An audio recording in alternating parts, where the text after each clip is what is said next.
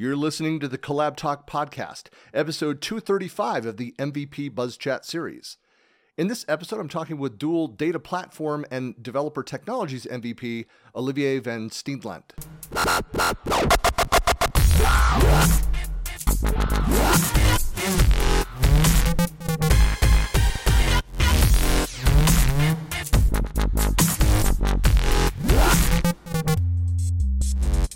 Hey everybody, this is Christian Buckley doing another MVP Buzz Chat, and I'm talking today with Olivier. Hello. Hi. So for folks that don't know you, who are you, where are you, and what do you do? Well, first of all, thanks for having me. My name is Olivier van Steenlandt.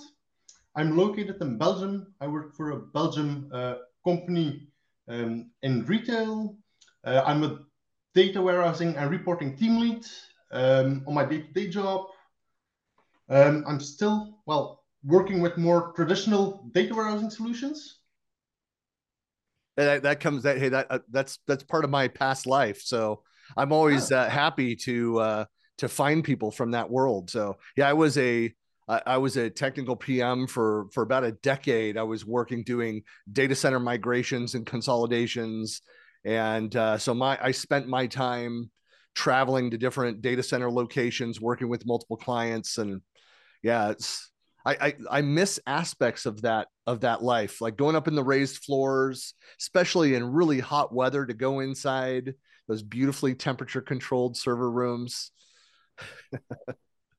Great. But that's great. So and also you are a brand spanking new MVP. So congratulations again for that. Thank you. Yeah, I was a bit surprised, to be fair, but yeah. Oh, well, so we need to jump right into that. I mean, let's talk about your origin story. How did you become an MVP? How did you hear about it? Did you pursue it? Is it something you more fell into? What's your story?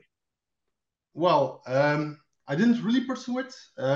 Let's say I started working data for about 10 years ago, a bit more than a decade ago, when I was first working with open source technologies for the first 2.5 years. And back then, I didn't know anything about it. So first things first, what did I do?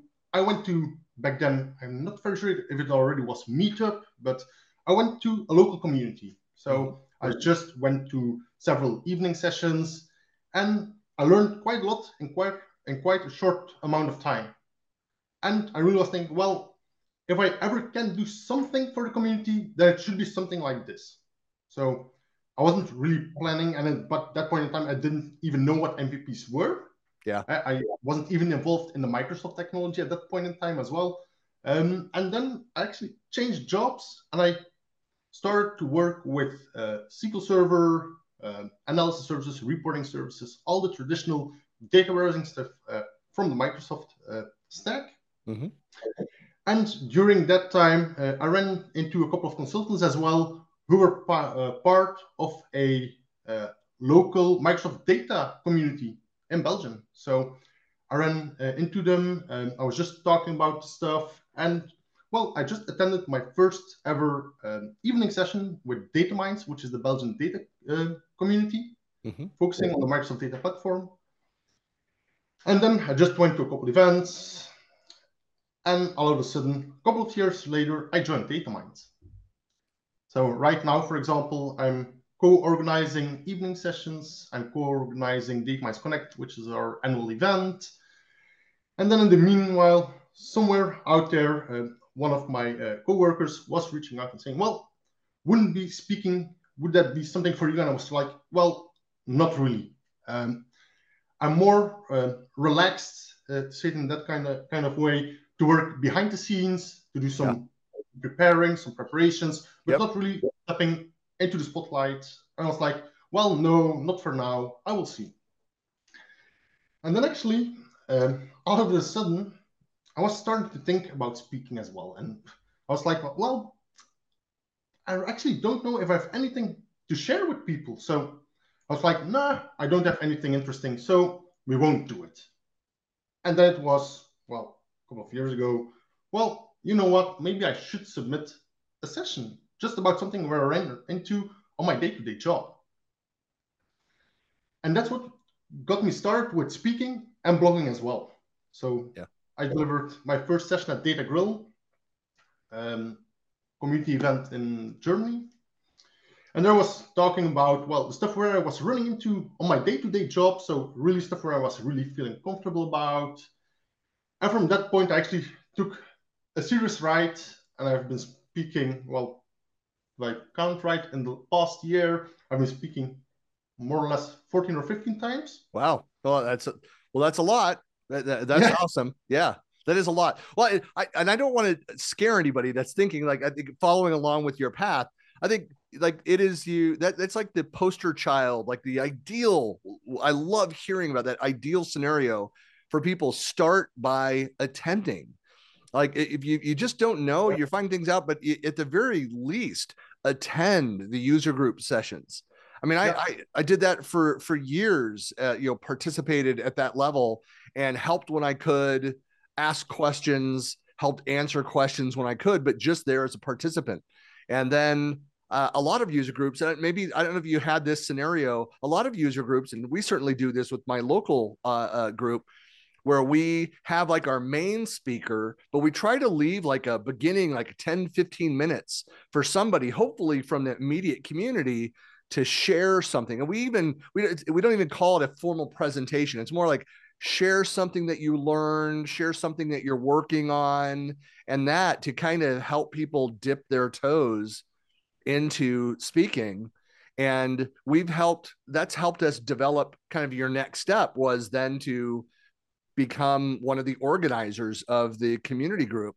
And that's another thing, like every community org out there is looking for help, but they want people that are consistently there. So if all you're doing first is showing up, show up for 6 months, for a year, on a pretty regular basis, realize stuff happens in our schedules. Sometimes we can't make it to a monthly meeting, but try to participate, be there so that they know they can count on you, and then volunteer. And that's I think the vast majority of MVPs, they followed that exact path. Yeah, exactly. Yeah, and then actually for me, after I'd done my first session, I started to write everything down. I really was thinking, from now on, everything where I'm running into, I'm just going to write it down. And in my case, it was in small blog posts, which I'm doing quite frequently, Mm-hmm. or more in the autumn or winter or spring. But actually, I'm writing quite a lot of stuff as well, and really to get people started. So I'm actually Yeah. first writing things like, well, I've been running into this scenario. I didn't know the answer, but I managed to execute these particular steps, and this was the final solution which I reached successfully. Yeah. Just if I can't remember it in a couple of years, I can just reach out to my own blog post Yep. and reuse it. I've already done it, so it is really useful. No, I mean, I figured this out. So I write a lot. I read a lot. I write a lot.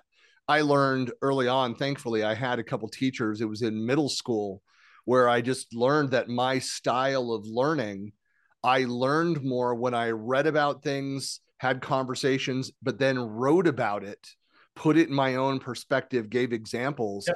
And I found that I could retain it just by going through that process. If I were just listening to a lecture or even following along with examples, it didn't retain as much as writing it down. And I do the exact same thing where I always talk about this all the time, where everything I write, I put in OneNote. And when I publish a blog post, so not every, but almost every blog post, every article I've ever written, I take the published link, the URL, I put it in the OneNote on that page, and then I have an archive folder. And so I archive it to move it out of the way. But one of the best resources when I'm going and researching on a topic, and I'll go in and search within OneNote, like, what have I written on this topic in the past? And I'll find dozens of examples of whatever the topic is. I've thought about it, I've written about it. The other thing is, let me ask your thoughts too on, like, generally, how long are your blog posts? Like Well, word count. I mean, are they, when you're walking through something in detail, obviously it could be, 2,000-3,000 words, but what's your average blog post? well, it will be in the 1,000 to 2,000 range actually. Yeah, Okay, I'm it's still really pretty long. Okay.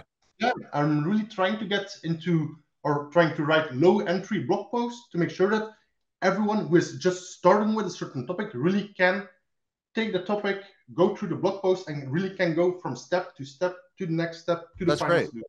Yeah, That's awesome. I'm really focusing on getting started. Well, So again, and I'm trying to for those that are they're saying I'm not really big into writing or trying to figure out like because I write long pieces as well, but I'm trying to intentionally write shorter pieces because for like SEO purposes, all those kinds of things. Honestly, I don't think much about SEO when I'm writing for my personal site.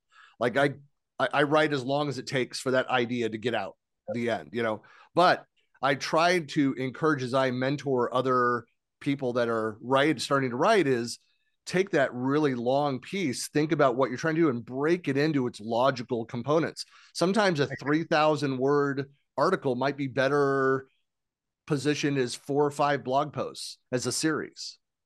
yeah, exactly. That's what I've been doing as well. So for example, my very first series that I've been writing was about getting started with database projects and Azure DevOps.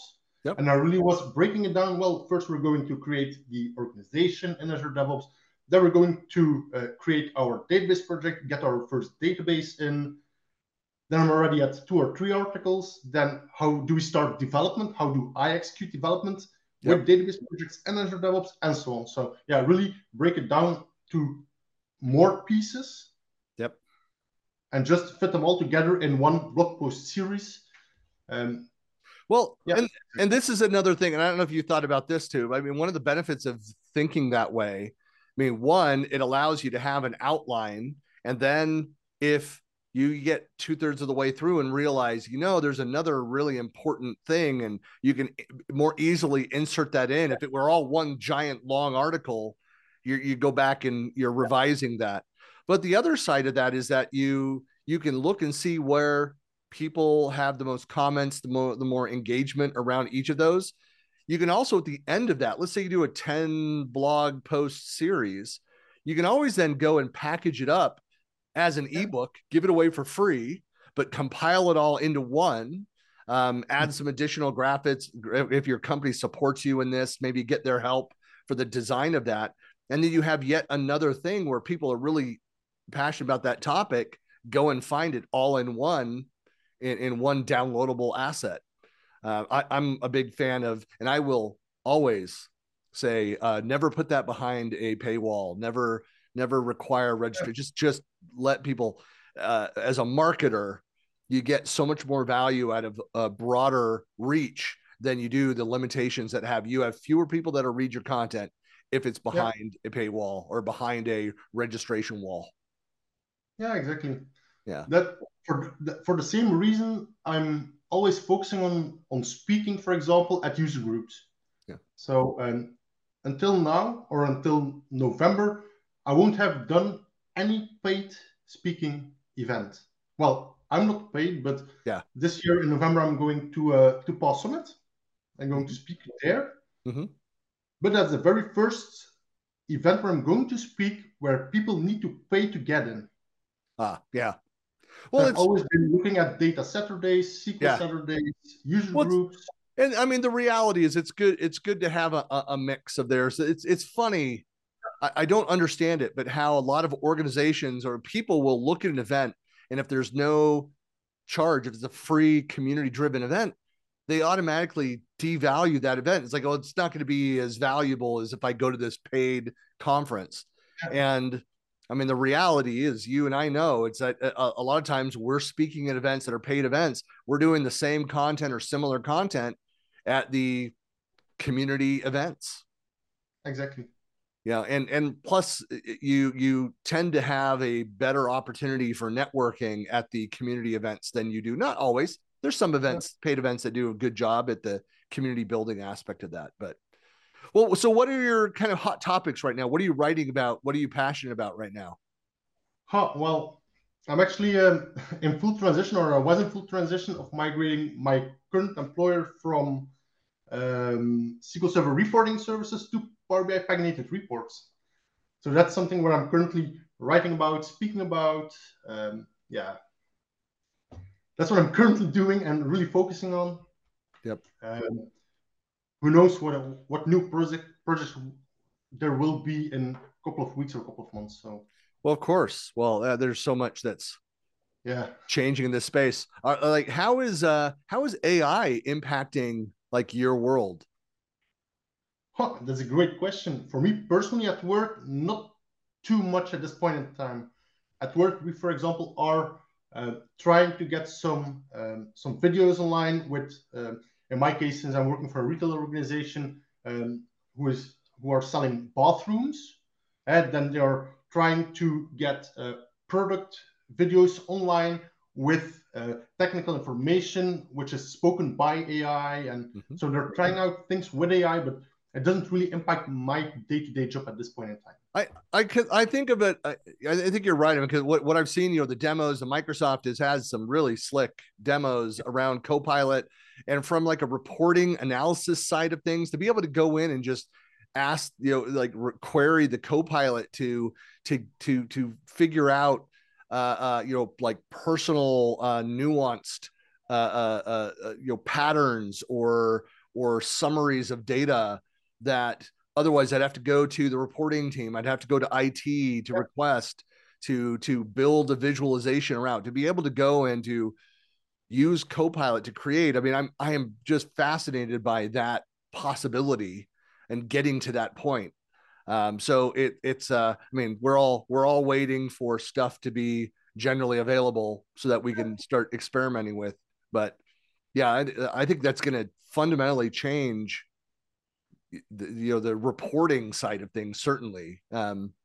So it's yeah, I know it's talking with a number of people that are in the data science side of the world, where they're anxiously awaiting products to be in a place where they can get in and start experimenting, because they're optimistic about the benefits out of it, but they just don't know. Like, I don't know what questions to ask about what it can and can't do, until we get our hands on the tools. Exactly. Yeah, I'm pretty excited to start to experiment with Copilot, for example. Yeah, it's going to be a busy end of the year, so I think there should be some releases happening this month. I think they were still saying September. I've not heard, but I guess we'll find out later this month on all of the MVP, the NDA calls, kind of where things are. Yeah. It's another benefit to being an MVP is we get to we hear a little bit in advance some of the dates of when things are going to be released, and it's great to hear from the other MVPs the types of questions that they're asking, as some of them are on some of the private previews around things. But yeah, we're going to start. I think that's what I'm looking for end of year, is we start to see some real world, some MVP input on their, early adoption of Copilot and what their actual experiences are versus the Microsoft marketing. It's always going to be interesting. Yeah, absolutely. Well, Olivia, really, thank you for your time and for meeting you. And I'm sure we'll see each other at one of these events coming up, as travel is rapidly expanding and travels are increasing. For folks that want to contact you or connect with you, what are the best ways to reach you? Where are you most active in the social channels? Yeah, well, on social channels, I'm a bit over everywhere, but the most easy way to reach out is via LinkedIn. That's where I'm really active on a day-to-day basis, checking out other posts, answering some questions that I receive, just connecting with other peers as well. So yeah, LinkedIn really is the place where you can ask anything, reach out. Yeah, absolutely. Well, excellent. And as always, you'll find his contact information in the blog, out on YouTube, and out on the podcast when those go live. So thanks a lot for your time, and have a great evening. Thanks for having me.